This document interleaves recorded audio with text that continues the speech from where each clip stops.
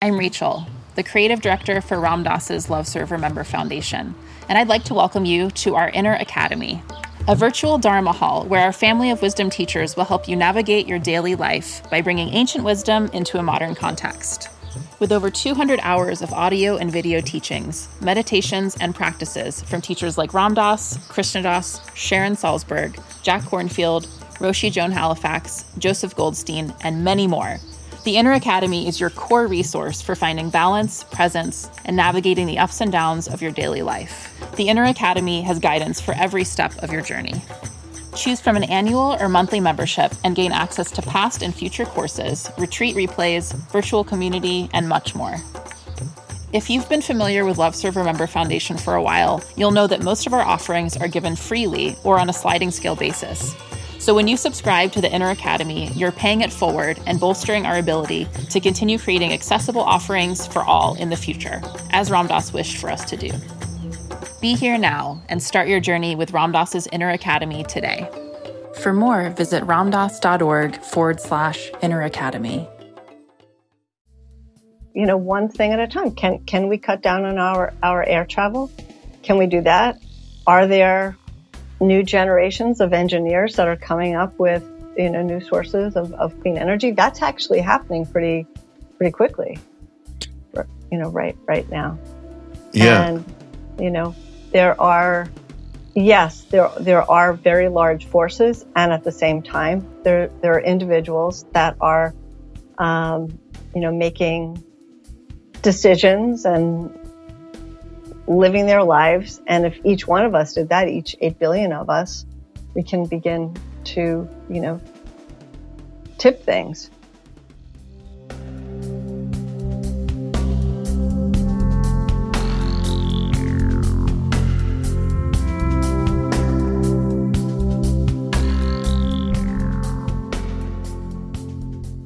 Hi, everyone. It's Raghu back with Mind Rolling, and I'm back with Susan Bauer-Wu. Great to have you. Welcome to the podcast, Susan. Great to be here. Thank you. So I do want to hear about how all of this evolved for you in terms of the work that you've done for Mind Life Institute, which Susan has worked with for many years. But I kind of want to start up because this image, I am one of an archetypical person who is, of course, completely interested and understands to whatever extent I can the interconnectivity of everything, from the earliest days with psychedelics to, the decades I've spent doing practice. And I still am not finding a way to relate with it properly, especially after reading some of the different material in the book. But yesterday, there was a problem for me, because I love animals so much. One of the most horrific images was the whales, I think in Australia, that came together in a heart. I'm sure you saw that. And beached, and half of them are dead, and they're trying to keep the other half alive. Here's my reaction. I could not even go to the article. I couldn't see this extraordinary event where they came together in that shape. Really, really quite something. And so, just starting with the reality of who we are, and even people like myself who want to contribute, who do want to do something, who want to make changes in their own lives regarding this, who still are shying away from facing it by not absorbing what really happened in that moment. Just your own perspective of, I'm sure you've met, I'm one of a gazillion people. Yeah, I'm too. Oh. I share. I've every single day that I wake up, we're faced with another headline that's just breaking our hearts. and it can feel like it's too much to bear. I don't know if you know, there's a new word out there. Maybe it's not a new word, but it became new for me, called solastalgia. Say that again? Solastalgia. No, solastalgia. What is that? Let me. Sounds horrible. I'm probably going to be. It's solastalgia.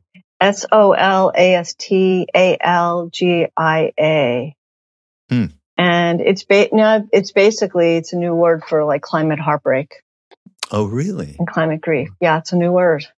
Wow. Because that's what we're experiencing as a collective, many of us. And I think that we can't deny the heartbreak that we're experiencing, that we're witnessing, that we know is happening. Even if we're not experiencing it directly, we know it's happening, as you described it, across the world. And so if we lean into it and we're with it, as one of my, wisdom teachers, Lama Willa Blythe Baker, describes as, metabolizing it.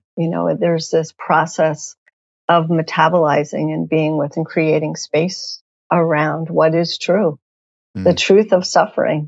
That's the, that's the Dharma, we know it. And at the same time, the other truth is that with the sorrow, there's also beauty, there's connection, there's love. And we ride the waves of both. That's how I'm doing it. One breath at a time, one moment at a time. It's a little bit like our Buddhist friends and teachers do suggest to us not to run from dark thoughts, emotions, rather invite them in. And Ram Dass used to say, when he first came back from India, here's the way to deal with these kind of demons is invite them in for a cup of tea and, connect and allow rather than push away or run away. And I suppose in that same breath, it's about what this word again, solastalgia? Yeah, that's how solastalgia. Yeah. So we'll have to get with that as well. Yeah. I have a friend who we were in an eco dharma group together, just, as our way of navigating it. Community is really important. So it's not realizing that we're not alone and that we have the support and care of one another, to help us get through it. It's essential. Conversations are important, and really being, in a heart space with one another. So this one friend who actually told me about this word, just actually sends an email and says, I'm having a moment of solastalgia, just reaching out. And it was, it was in the, earlier this month when the wildfires in Canada were blazing. They're still burning. Yeah. And the smoke is coming down. And it was just like, just so much. I can't bear it anymore. So she just reached out. Yeah. And so we shared a moment of solastalgia together. We should create a solastalgia, telephone you can call, like a suicide line, something like that. Well, tell us a little bit about your background, how you came into all of this, which is, directly includes Buddhist practice and how you got to mind and life. But as a young person, what was the things that allowed for recognizing that there is a path beyond our selfish motivations, shall we say? Yeah. I was a kid who loved nature. I loved old people. So rather than, going and playing with dolls and toys or ball, lots of times I would visit old people. No Barbie, huh? No, I wasn't into Barbie. Guess you're not going to the Barbie movie. I have no desire to go, but you and me both. But I know some people that I like who have gone and have liked it. So right. There must be something there. Yeah, but I'm not drawn to go there. But anyway, so I wasn't playing Barbies, but I would hang out with animals. You said you love animals, real animal lover. I, would rescue animals and hurt animals, and old people was, something that was really natural for me. Always spiritual, always asking the big questions and looking up at the sky. And yeah, really, even as a kid or a teenager. Oh yeah. And who turned you on first in the spiritual realm? It's not like I had one mentor. I was not Alan Watts, Ram Dass, that. Oh, I thought you were talking about like in my family as a child. Oh, no. Growing up, something came in from the either books or whatever. Yeah, I was I would still say that I'm kind of a spiritual mutt, if you will. I'm absolutely drawn to Buddhist philosophy. Buddhism, is my grounding, my day-to-day grounding, but I don't necessarily consider myself Buddhist because there's many spiritual orientations that resonate with me. So my earliest entrance into Buddhism actually came from going to a Korean Zen Buddhist temple. And I was in my 20s at the time, and coming out of my mother had died, and I was coming out of a young, unhealthy marriage, and was alone and broke, and turned to meditation, and that was my entree. Oh yeah. Yeah. And it felt like kind of putting on a pair of comfortable shoes. It just felt really, really comfortable right from the very beginning. Oh, that's great. And then into at some point, Mind Life organization. I actually started out as a nurse, so I don't know if you saw that in the book. I talk a little bit about it. I actually was an oncology and hospice nurse. Yeah, that's right. I do remember. That was my first job, and that was in the early 80s. And from that work and doing that work, I was really struck by the power of the mind and the mind-body-spirit connection, and really noticing that how people were living their lives really mattered. It mattered not only to how they were navigating it and coping, but also seemed to have an impact on their health and their disease. So I was really got the bug to go back to graduate school, and I got my graduate degree in a new interdisciplinary area of science. That was in the early 90s. It was called psychoneuroimmunology. And then from there, after that, and after I finished my postdoc in behavioral medicine, my first full-time faculty position was at the University of Massachusetts Medical School, where the Center of Mindfulness is. And John Kabat-Zinn was there at the time. And that's where I kind of merged my own personal meditation practice with my professional work. And I started researching meditation for people with serious illness. That was my initial entree into Mind and Life as a meditation researcher. And then fast forward years later, in 2015, I began the role of president of Mind and Life and leading this organization. And that's still going on for you, Susan? I am. Yeah, I'm currently in that role. Yeah. Oh, wonderful. No, I know of it quite well because of Sunanda Marcus, my sister-in-law, and Mirabai Bush, of course, who's also, both of who are involved with Love Serve Remember Foundation. So, that's so great. Wonderful. Small world. Yeah, it always is. So, let's pick, there's some wonderful, incredible quotes that you assembled in this book to, feature around this subject. But something that struck me, and it's interesting because it's a book called Limits to Growth, and it was first published in 1972, right? Dana is her name. I can't see her last She name. goes by Donella Meadows, but since I had a Donna. personal connection with her, I called her Dana. It's Well, how about Donella with Dana Meadows. yeah? How about She's this? amazing. The depths of human ignorance are much more profound than most of us are willing to admit. This is especially so at a time when the global economy is coming together as a more integrated whole than it ever has been. And when that economy is pressing against the limits of a wondrously complex planet, and then wholly new ways of thinking are called for. At this time, no one knows enough. How about 1972? Here we are in 2013, right? I mean, 2023. 2013. And we are, we are mired in that thought. I mean, in that statement, all the way through, as a through line, much more integral in terms of the interconnectivity of everything, as our world is on fire across the hemisphere. Yeah. It's just extraordinary. And what else does she say? The world's leaders do not know any better than anyone else how to bring about a sustainable society. Most of them don't even know it's necessary to do so.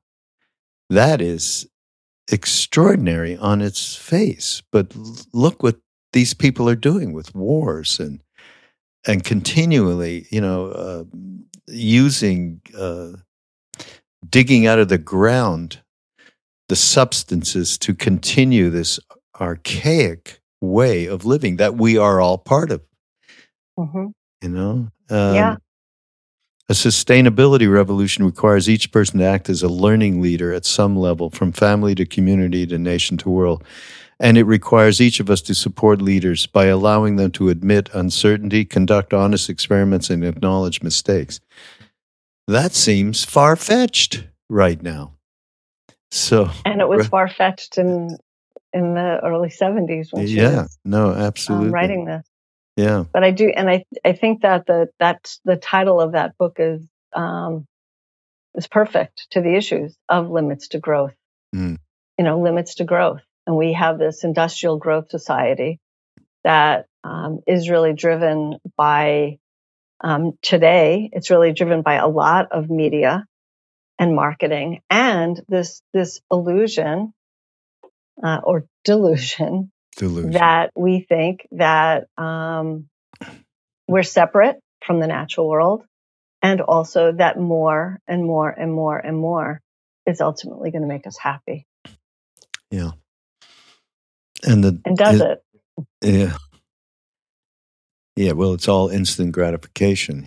These corporate entities need to keep producing X results in order to keep their shareholders happy. And that's what's driving everything. I mean, It is extraordinary. His Holiness said to Greta, the human brain is something very special, remarkable.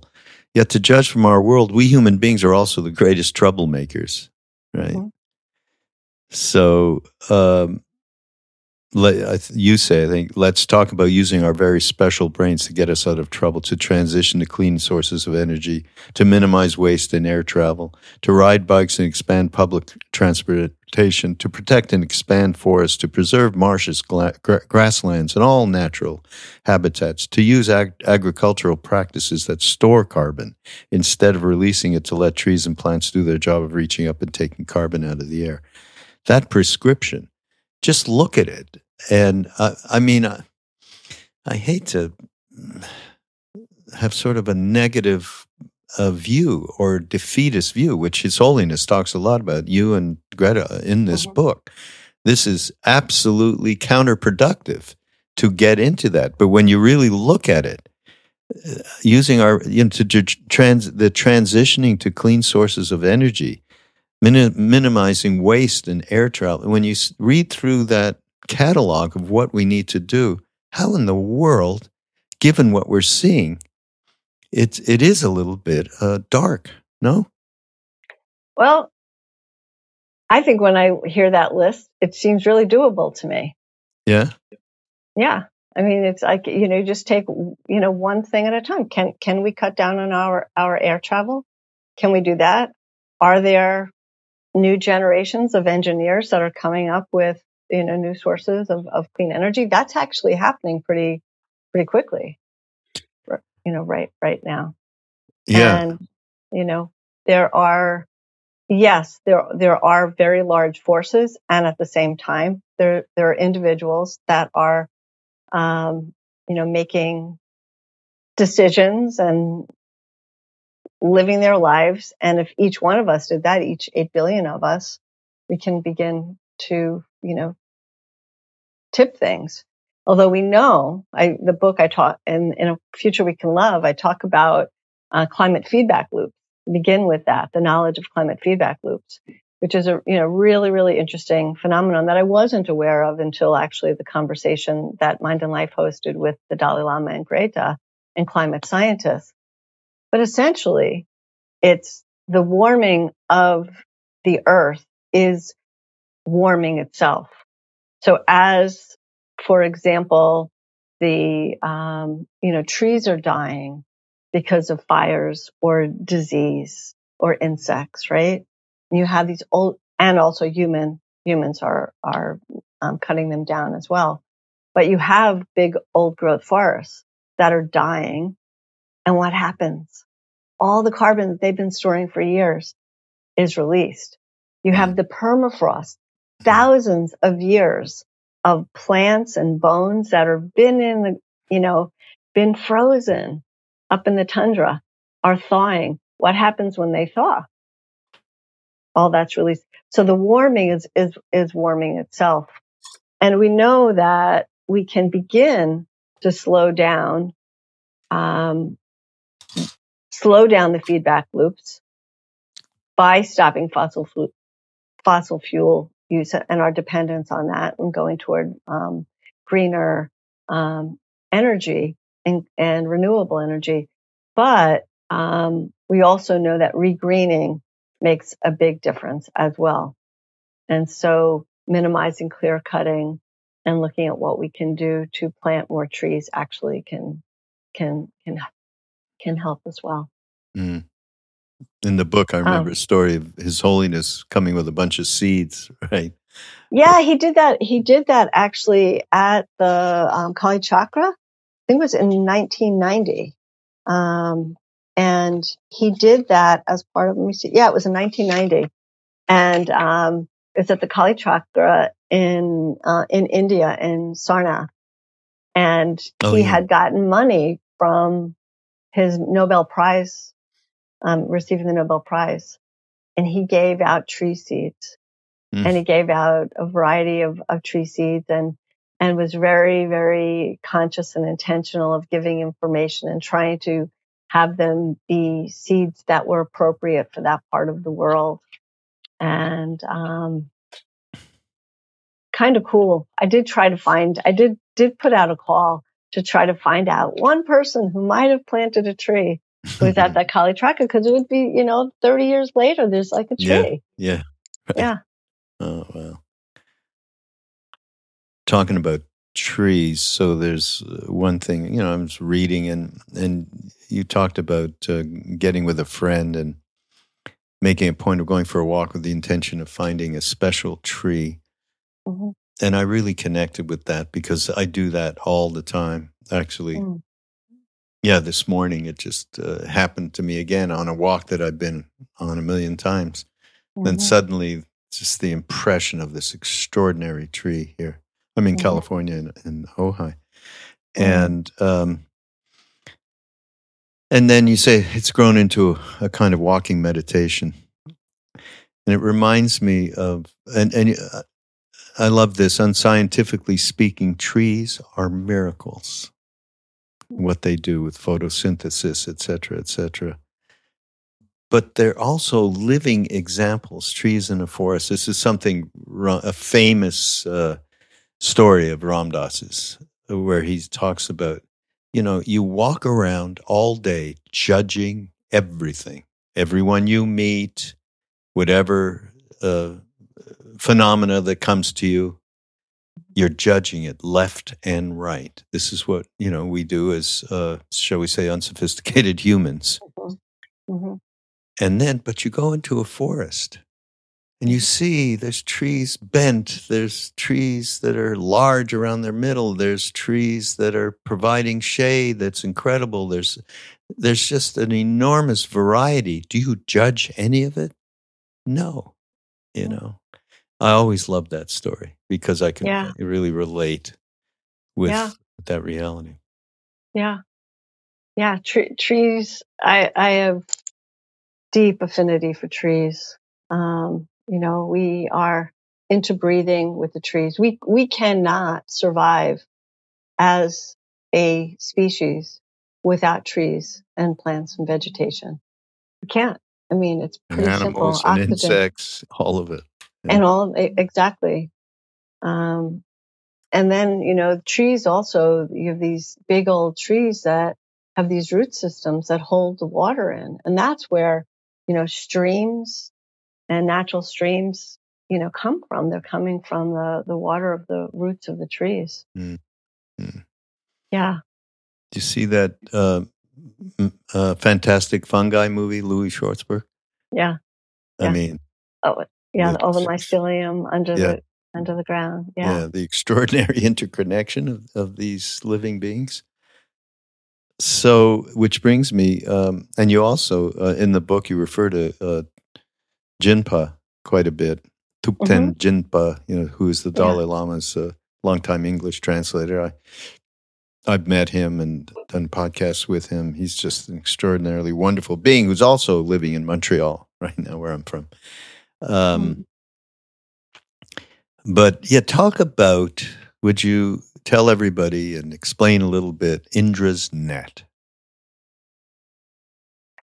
Yeah, my understanding in Jinpa, we were in conversation and talking about it, but it's basically how every single one of us, all the beings. So just imagine that we are these gems, these jewels, and in it we are reflecting all the other gems that we're connected to, that in the universe, that every single one of us is part of this, what's called the Indra's net. And, when I imagine it, I just imagine, these beautiful, sparkling, web of all of us, that we're not, we are all, we are who we are because of each other. And we don't exist in isolation. We are in this interdependent world. Yeah. And Jinpa says there is no center. We're all in it together, depending on one another. Depending on one another. We being everything in the universe, and it being an infinite web of cause and effect. And he says, of course, there's no way for the human mind to be able to grasp all the points of interconnection. For that, we'd have to be omniscient. My story is going back with Ram Dass to India the second time when he went back to meet Neem Karoli Baba. I think you know who that is from Be Here Now, our guru. And being in the deep feeling of that reality with somebody who was living that reality was so extraordinary. I had not imagined anything like that, was possible. But, and as Ram Dass said, when he first came back, actually, he said, I wouldn't have gotten that understanding without the use of psychedelics that I had been, or the experimentations I had been doing with Leary and Metzner and everybody else, that led me to that understanding, deep understanding, not intellectual, of the interconnection of all things. And interdependence is a word that you use here. Yeah, let's talk about that. Yeah, well, I think that that's actually the the root of the problems as it relates to the climate crisis and the root of the solutions. And one thing I do talk about in the book, is we talk about the climate feedback loops, but I also talk about human feedback loops. And with human feedback loops, basically it's the three Buddhist poisons. So first one, it's delusion. And what's the delusion? The delusion is that we don't realize that we're interdependent and interconnected with one another. And, it's pretty simple, as as a practice person. And once we begin to unpack it and just look at our lives moment to moment, every single thing about it is interdependent. So what we breathe, what we eat, what we drink, what we wear, everything. I share in the book, I had this moment. I started, in my my heartbreak, if you will, and just trying to do what I could do, and just sort of one foot in front of the other, literally. I started a Sunday ritual of going out and picking up trash in an area that you would think there isn't a lot of trash, but actually, if you look deeper in the vegetation on the side of the road, there's actually trash. So I'd take a bag and I'd walk along the road. I had this realization about picking up a single-use plastic bottle. There's just basically the trash on the side of the road is mostly single-use plastic.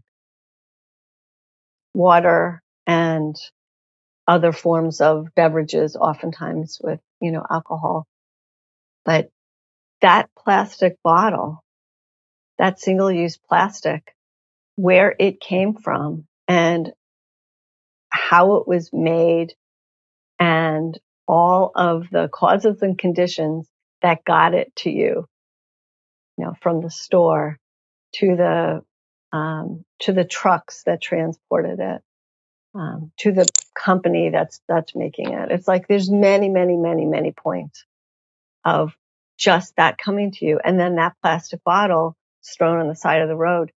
And I've heard that it takes more than 1,000 years for plastic to degrade.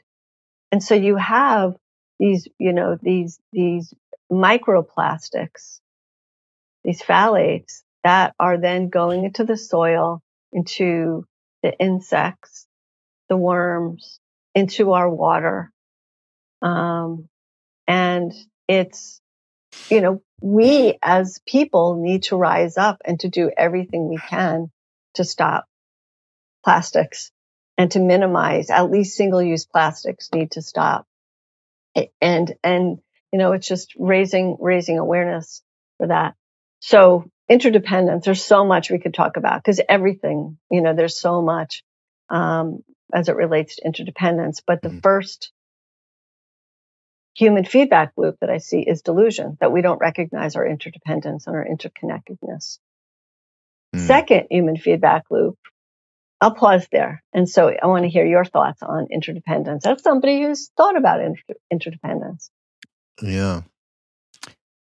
Well, there's so many different ways. I unfortunately, when you started talking about the plastic and single-use plastic, it was like those whales that formed the heart, that I ran over that picture, couldn't handle it.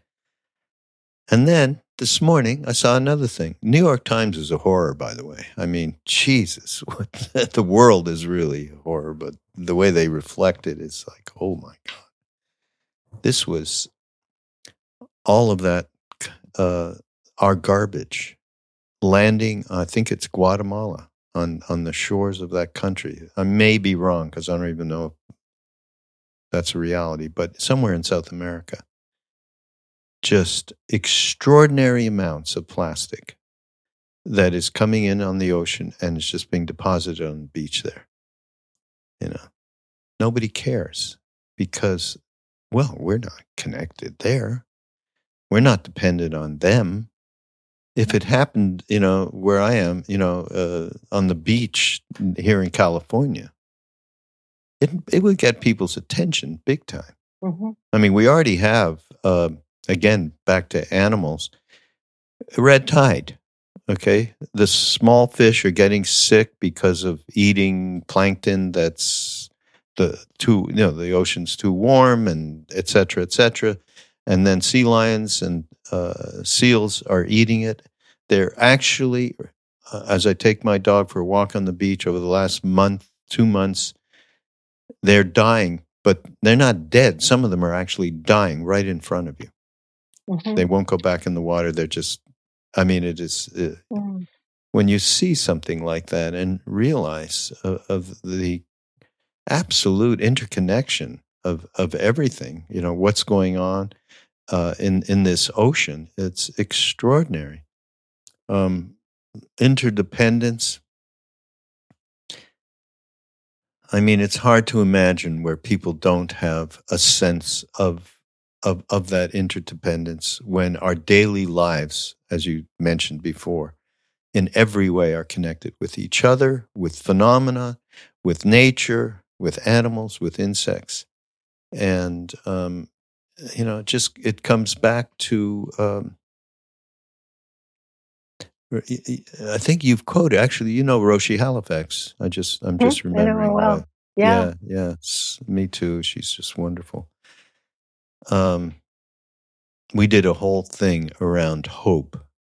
One retreat that we did with Ram Dass in Maui or something. And she said, well, I have to really kind of set, that thought. Wise hope, she named it. Not just this, well, we hope things are going to be better, the way that we use hope, but wise hope. And that's the realization of interdependence is based on a wisdom that we need to cultivate and we need to share, which is a lot of, hopefully, the work that we do around what Ram Dass and continuing what he's done from Neem Karoli Baba and from all of the people that we're involved with, including, those like Jack Cornfield and Sharon and Joseph, all of these wonderful teachers. Yeah. So, yeah. And that's the hope, though. I mean, because of interdependence, we could say, well, that's, our, what the problem is. And it is what, that's why things are so dire. And at the same time, that's where the hope is because we are one atmosphere. And if we all start to, and we share oceans and, we all can influence what is happening in another part of the world. We're going to give some real consideration. That garbage is coming from us. That's landing on the shores of this country, wherever, South America, in the Far East, all over the place. And Raghu, before it goes there, it's in the water, and the whales and the other sea creatures are actually being exposed to it and swallowing it. Yeah. So plastic is something that I talk a lot about, think a lot about, and try to just raise awareness. And I hear people. I was with some some old friends recently, and there's this. We live on autopilot. We being the general we. And when we have busy, stressful lives with a lot of different demands, particularly because of industrial growth society, and we need to make a certain amount of money for our families in order to keep up certain lifestyles, what do? We look for easy ways of getting through the day, and easy ways of, so you go and get something that's prepared in plastic, because it's easier, because that's the energy that you have because of what you've done. So there's this deep recognition, seeing clearly, and healing that needs to happen, and it is happening. It is happening. No, it's got to happen with next gen too. They are definitely consider. A lot of consideration by them about about this. Well, I'm pretty amazed at a lot of the young people that I'm meeting. They get it. In general, by the masses, they get it a lot more than those of us that are a lot older. Yeah, absolutely. You also wait. Have we finished? There was a couple of No, other. the two other feedback loops. Feedback. Okay, loops. so Let's they're go. basically the Buddha's poison. So, Yeah. next one is craving, which we've kind of talked about, right? And desire. And so that's just wanting and more and more and feeling like we're not enough, right? So there's this constant striving and craving. That's absolutely very fundamental to the climate crisis right now. And us stopping that craving can make a big difference, particularly. And just, it's funny because take that all away and it'll make a huge ass difference. Joseph Goldstein, there's a little story. Yeah. A young man who was driving Joseph around in Maui when we were doing a retreat said to Joseph, "You have all this experience. Give me one piece of advice out of all of what you can give me, because I know you have so much." And Joseph said, "Stop grasping, period." And that consideration just covers a lot of territory. Everything that we're talking about, interconnectivity and interdependence, and that's why Ram Dass is great in the way that he fix yourself as you are trying to do the social action that's needed in this world. You got to fix your own heart, or else you're not going to be very productive in terms of what you're doing. And starting there is about grasping, and yeah. And then the third relates to that. The flip side is aversion. And related to that, which I, say is disliking. And disliking what? Two things that we dislike as it relates to climate. One is changing. We don't want to change our habits, our little comforts. There's a dislike to that. And so we think we have to give up a lot in order to and live without. And actually, I challenge us to think about, well, if we're giving up, what do we have to gain? What do we have to gain? There's a lot of possibility. Instead of traveling across the world to go on exotic vacation, just go for a walk, and get the trees, really connect deeply with community, with family. But so there's this disliking of wanting to change. And then the other part of disliking, and then you touched upon this in the beginning, Raghu, is disliking the truth of what's happening. And so what do? We numb ourselves. We get numb. We put our head in the sand. We make like, it's not happening. And, it's a Frank Zappa song from the 60s. It can't happen here. Yeah. So anyway, those are the three human feedback loops that I think are contributing to not only the climate crisis, but also some of the chaos around how we're all dealing with it. Yeah. You quote Vandana Shiva, an amazing human. Did you meet her? Have you met her? I have met her. Yeah. I'm going to see her also this fall. Oh, really? I've met her virtually. And I'm going to meet her. I'm going to meet her in person this fall, hopefully. In one of my rare trips. I don't take many anymore, but. Oh yeah, good for you. Yeah. Anyhow, I love this part of the book. Where she talks about all of the fathers of modern science, Descartes, Bacon, and so on. And I love what she said. This way of thinking. It didn't just separate us from the earth. It separated mind from body and created a very artificial idea of what the mind is. Very Cartesian, very mechanical, very militaristic, and also very privileged.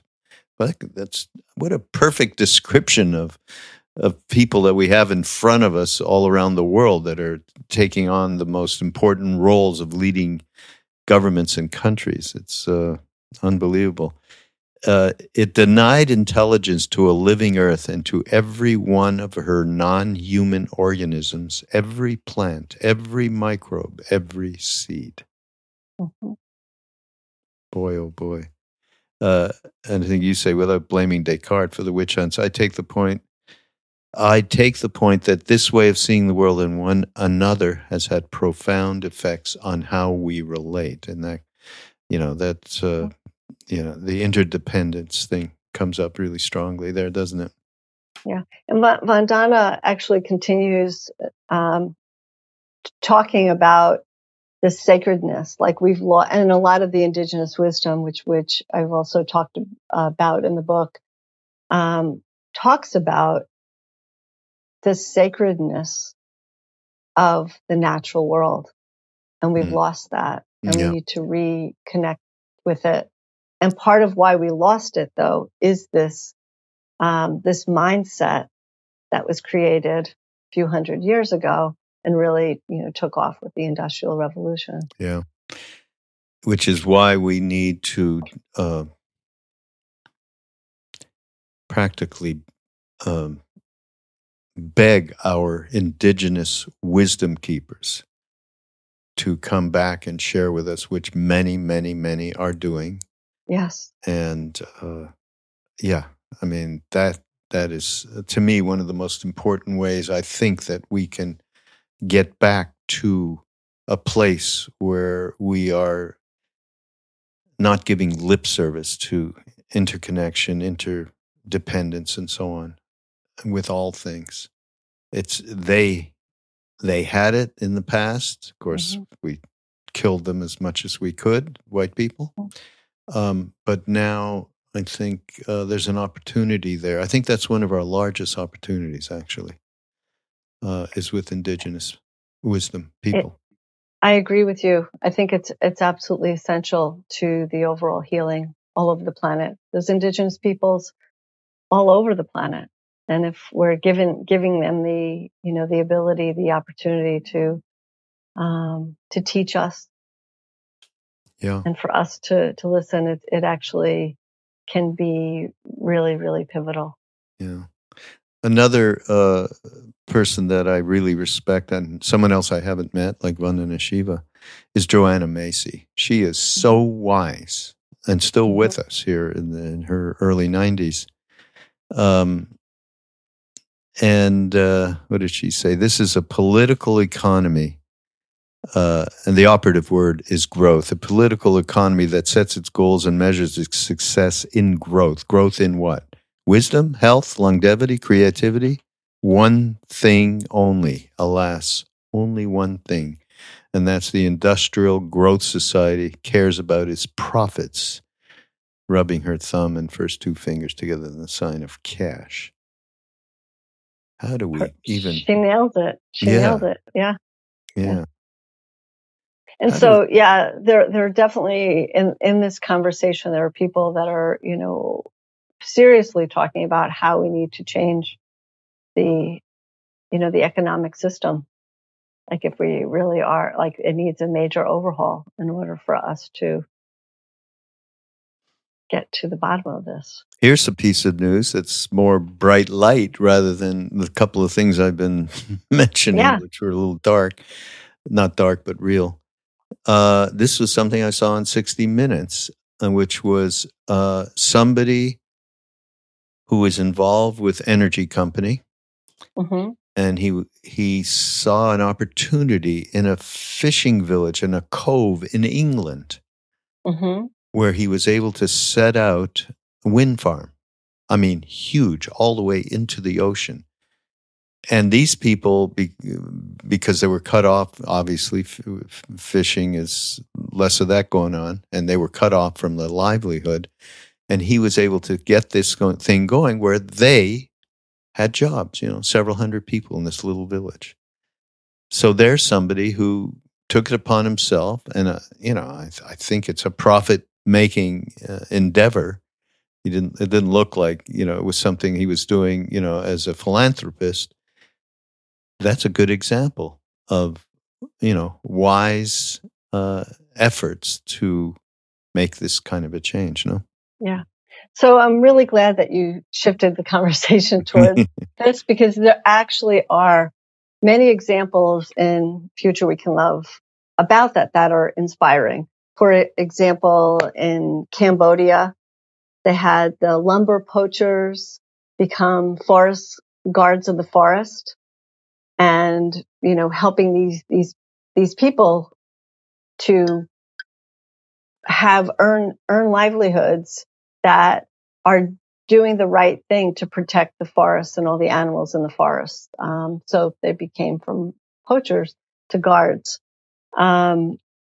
There are now, there are companies that are making products that are, using innovations. So until there's an overhaul of our economic system, what can we do within the capitalistic societies that we live in?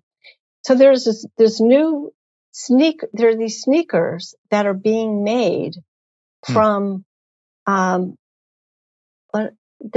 being made from decomposable plants and minerals. Really? And the person who started the company, yes, it's Unless Collective. And it was started by somebody who is a Adidas executive. Wow. Yeah. And there's many examples like that are good for the environment, that are that are products that are useful.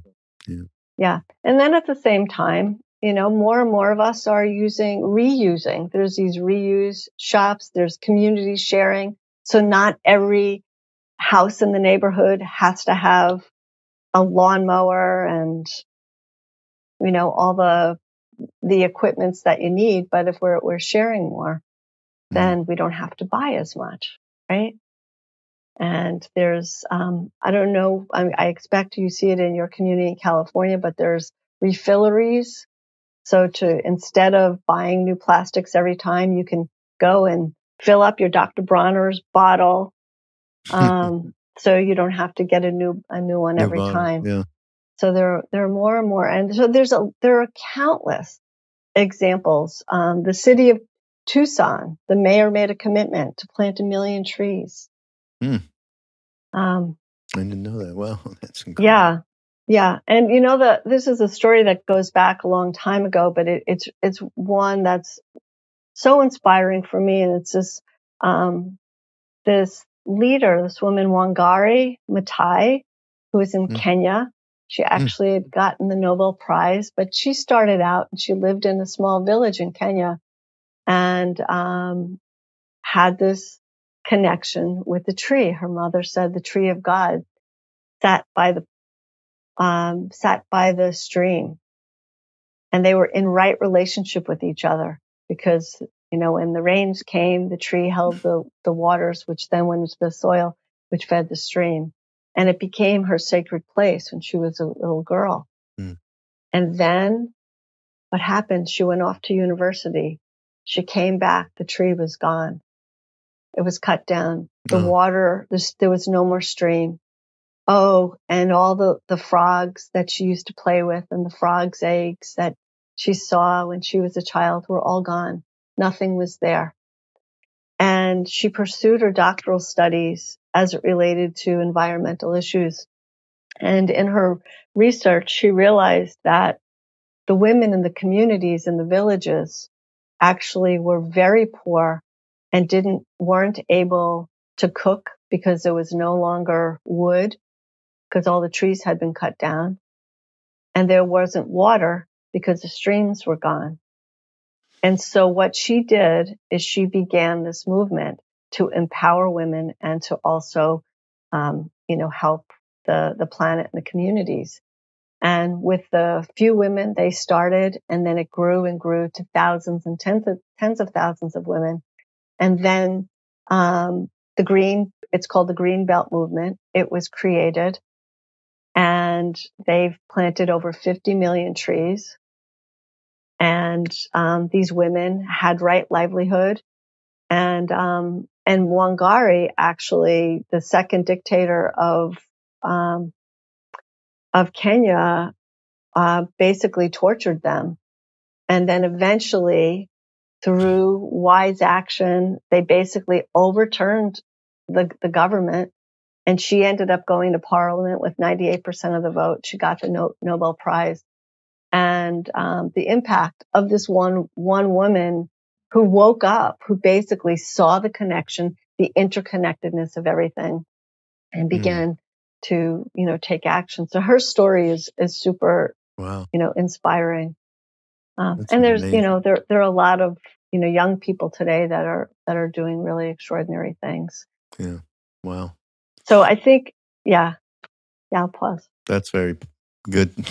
Nice positivity to move away from the negativity.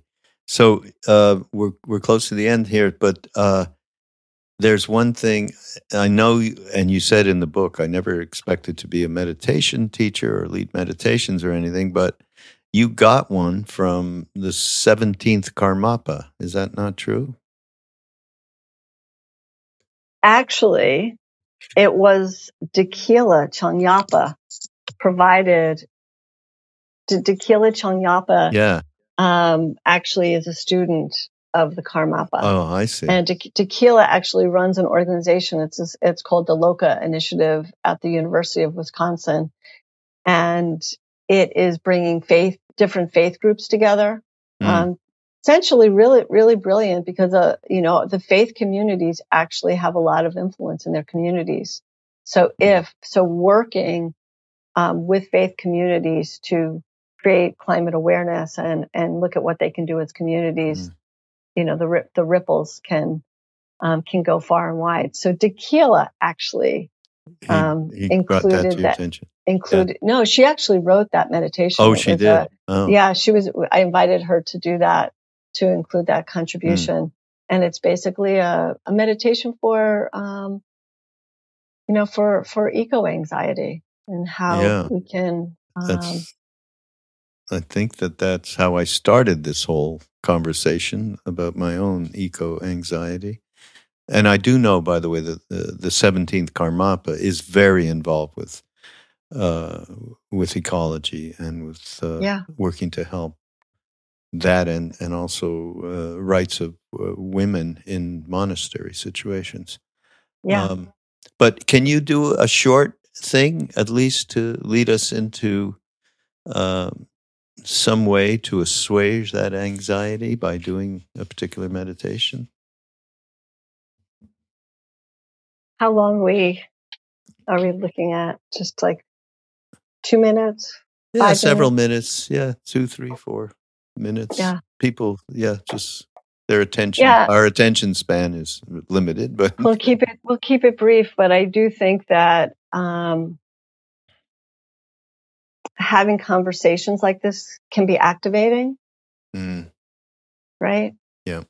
And so I think just taking a few minutes together just to ground and to just settle. And so, taking a few minutes now to feel your feet on the floor or the ground.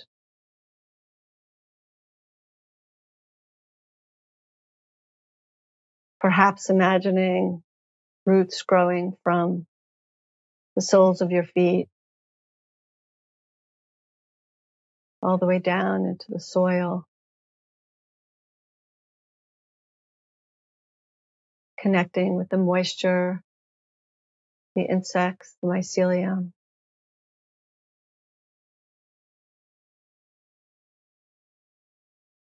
And bringing awareness to the top of your head, and having your spine be long.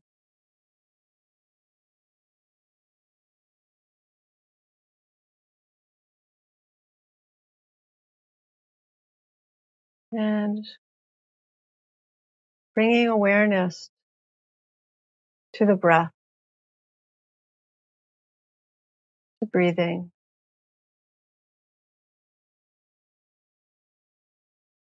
Allowing a fullness as you inhale. Awareness of the oxygen entering your body.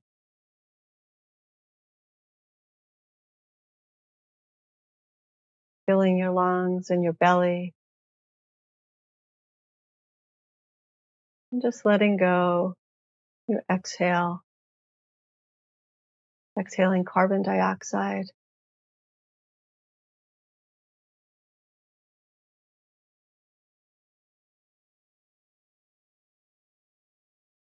And bringing an awareness of how we are interbeing with trees and plants,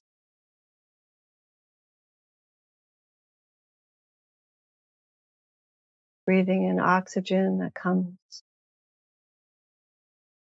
from the green leaves,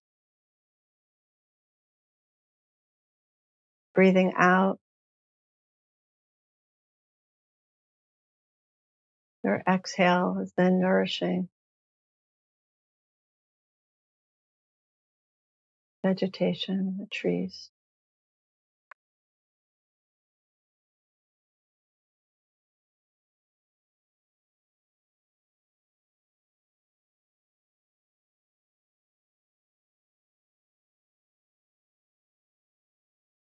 Noticing what's alive in you right now.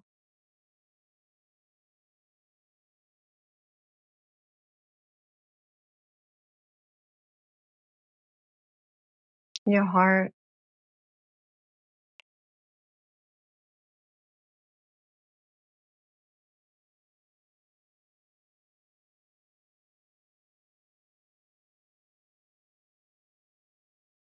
perhaps breathing in heaviness and darkness, sorrow.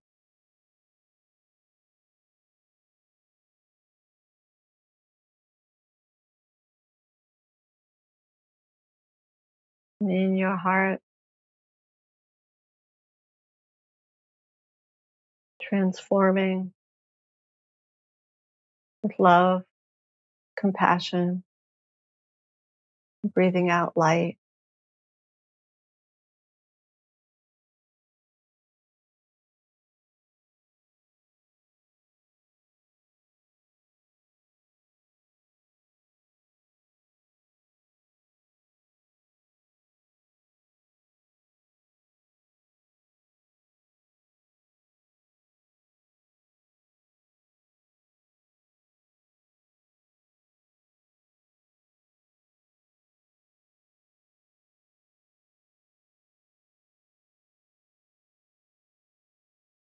Perhaps bringing to mind an awareness of being one gem in this interconnected, infinite web of life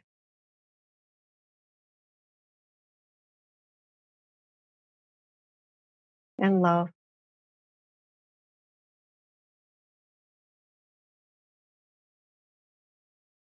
All over the planet.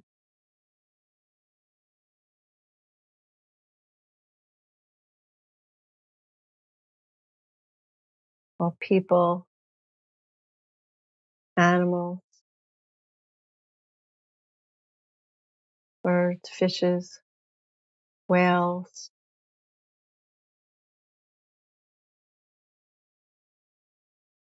insects.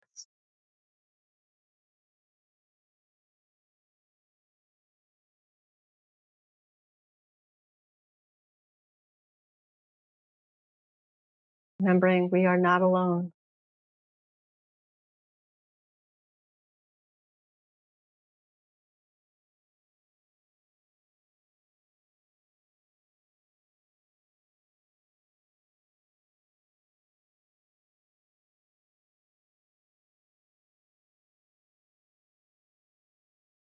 May every being be safe and protected from harm.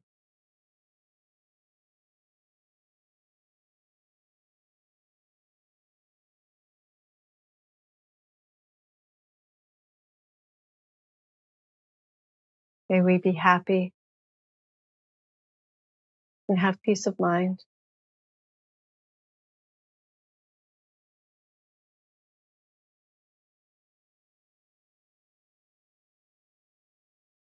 May we be free from pain,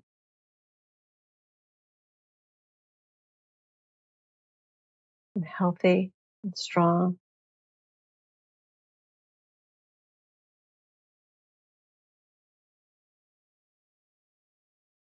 And may we live with ease. May we be at ease.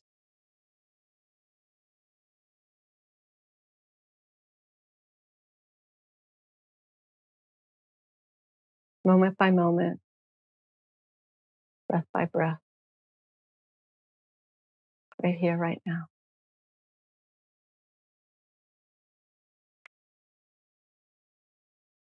Thank you. Wonderful, Susan. Wonderful. I have to add one thing from His Holiness the Dalai Lama, who recited these lines from the 8th century Buddhist teacher Shantideva. Whatever suffering there is in the world, it all stems from self-centeredness. Whatever happiness there is in the world, it all stems from wishing happiness for others. What more needs to be said? Just look at the difference between the two. The childish who seek their own well-being and the Buddha who seeks others' well-being. Therefore, if one does not switch this outlook of self-centeredness to other-centeredness, let alone the attainment of Buddhahood, even in this life, there will be no real joy. 8th century, Shantideva. Shantideva. Thanks Absolutely. so much. Oh, God. Yeah. Thank you so much for being with us today, Susan. Yeah. Thank you, Really, Raghu. really appreciate it.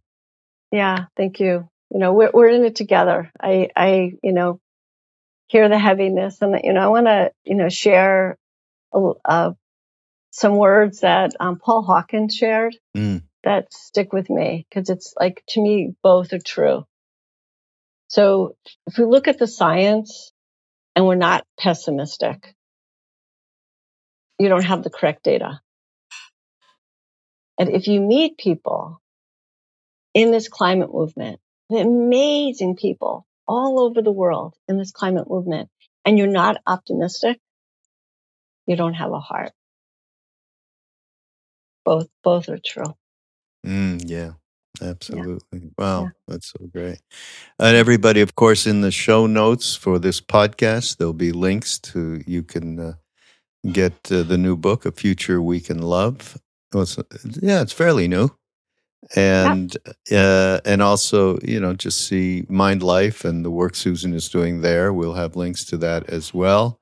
And we'll have to do this again, because there's plenty more here that's just wonderful information. Yeah.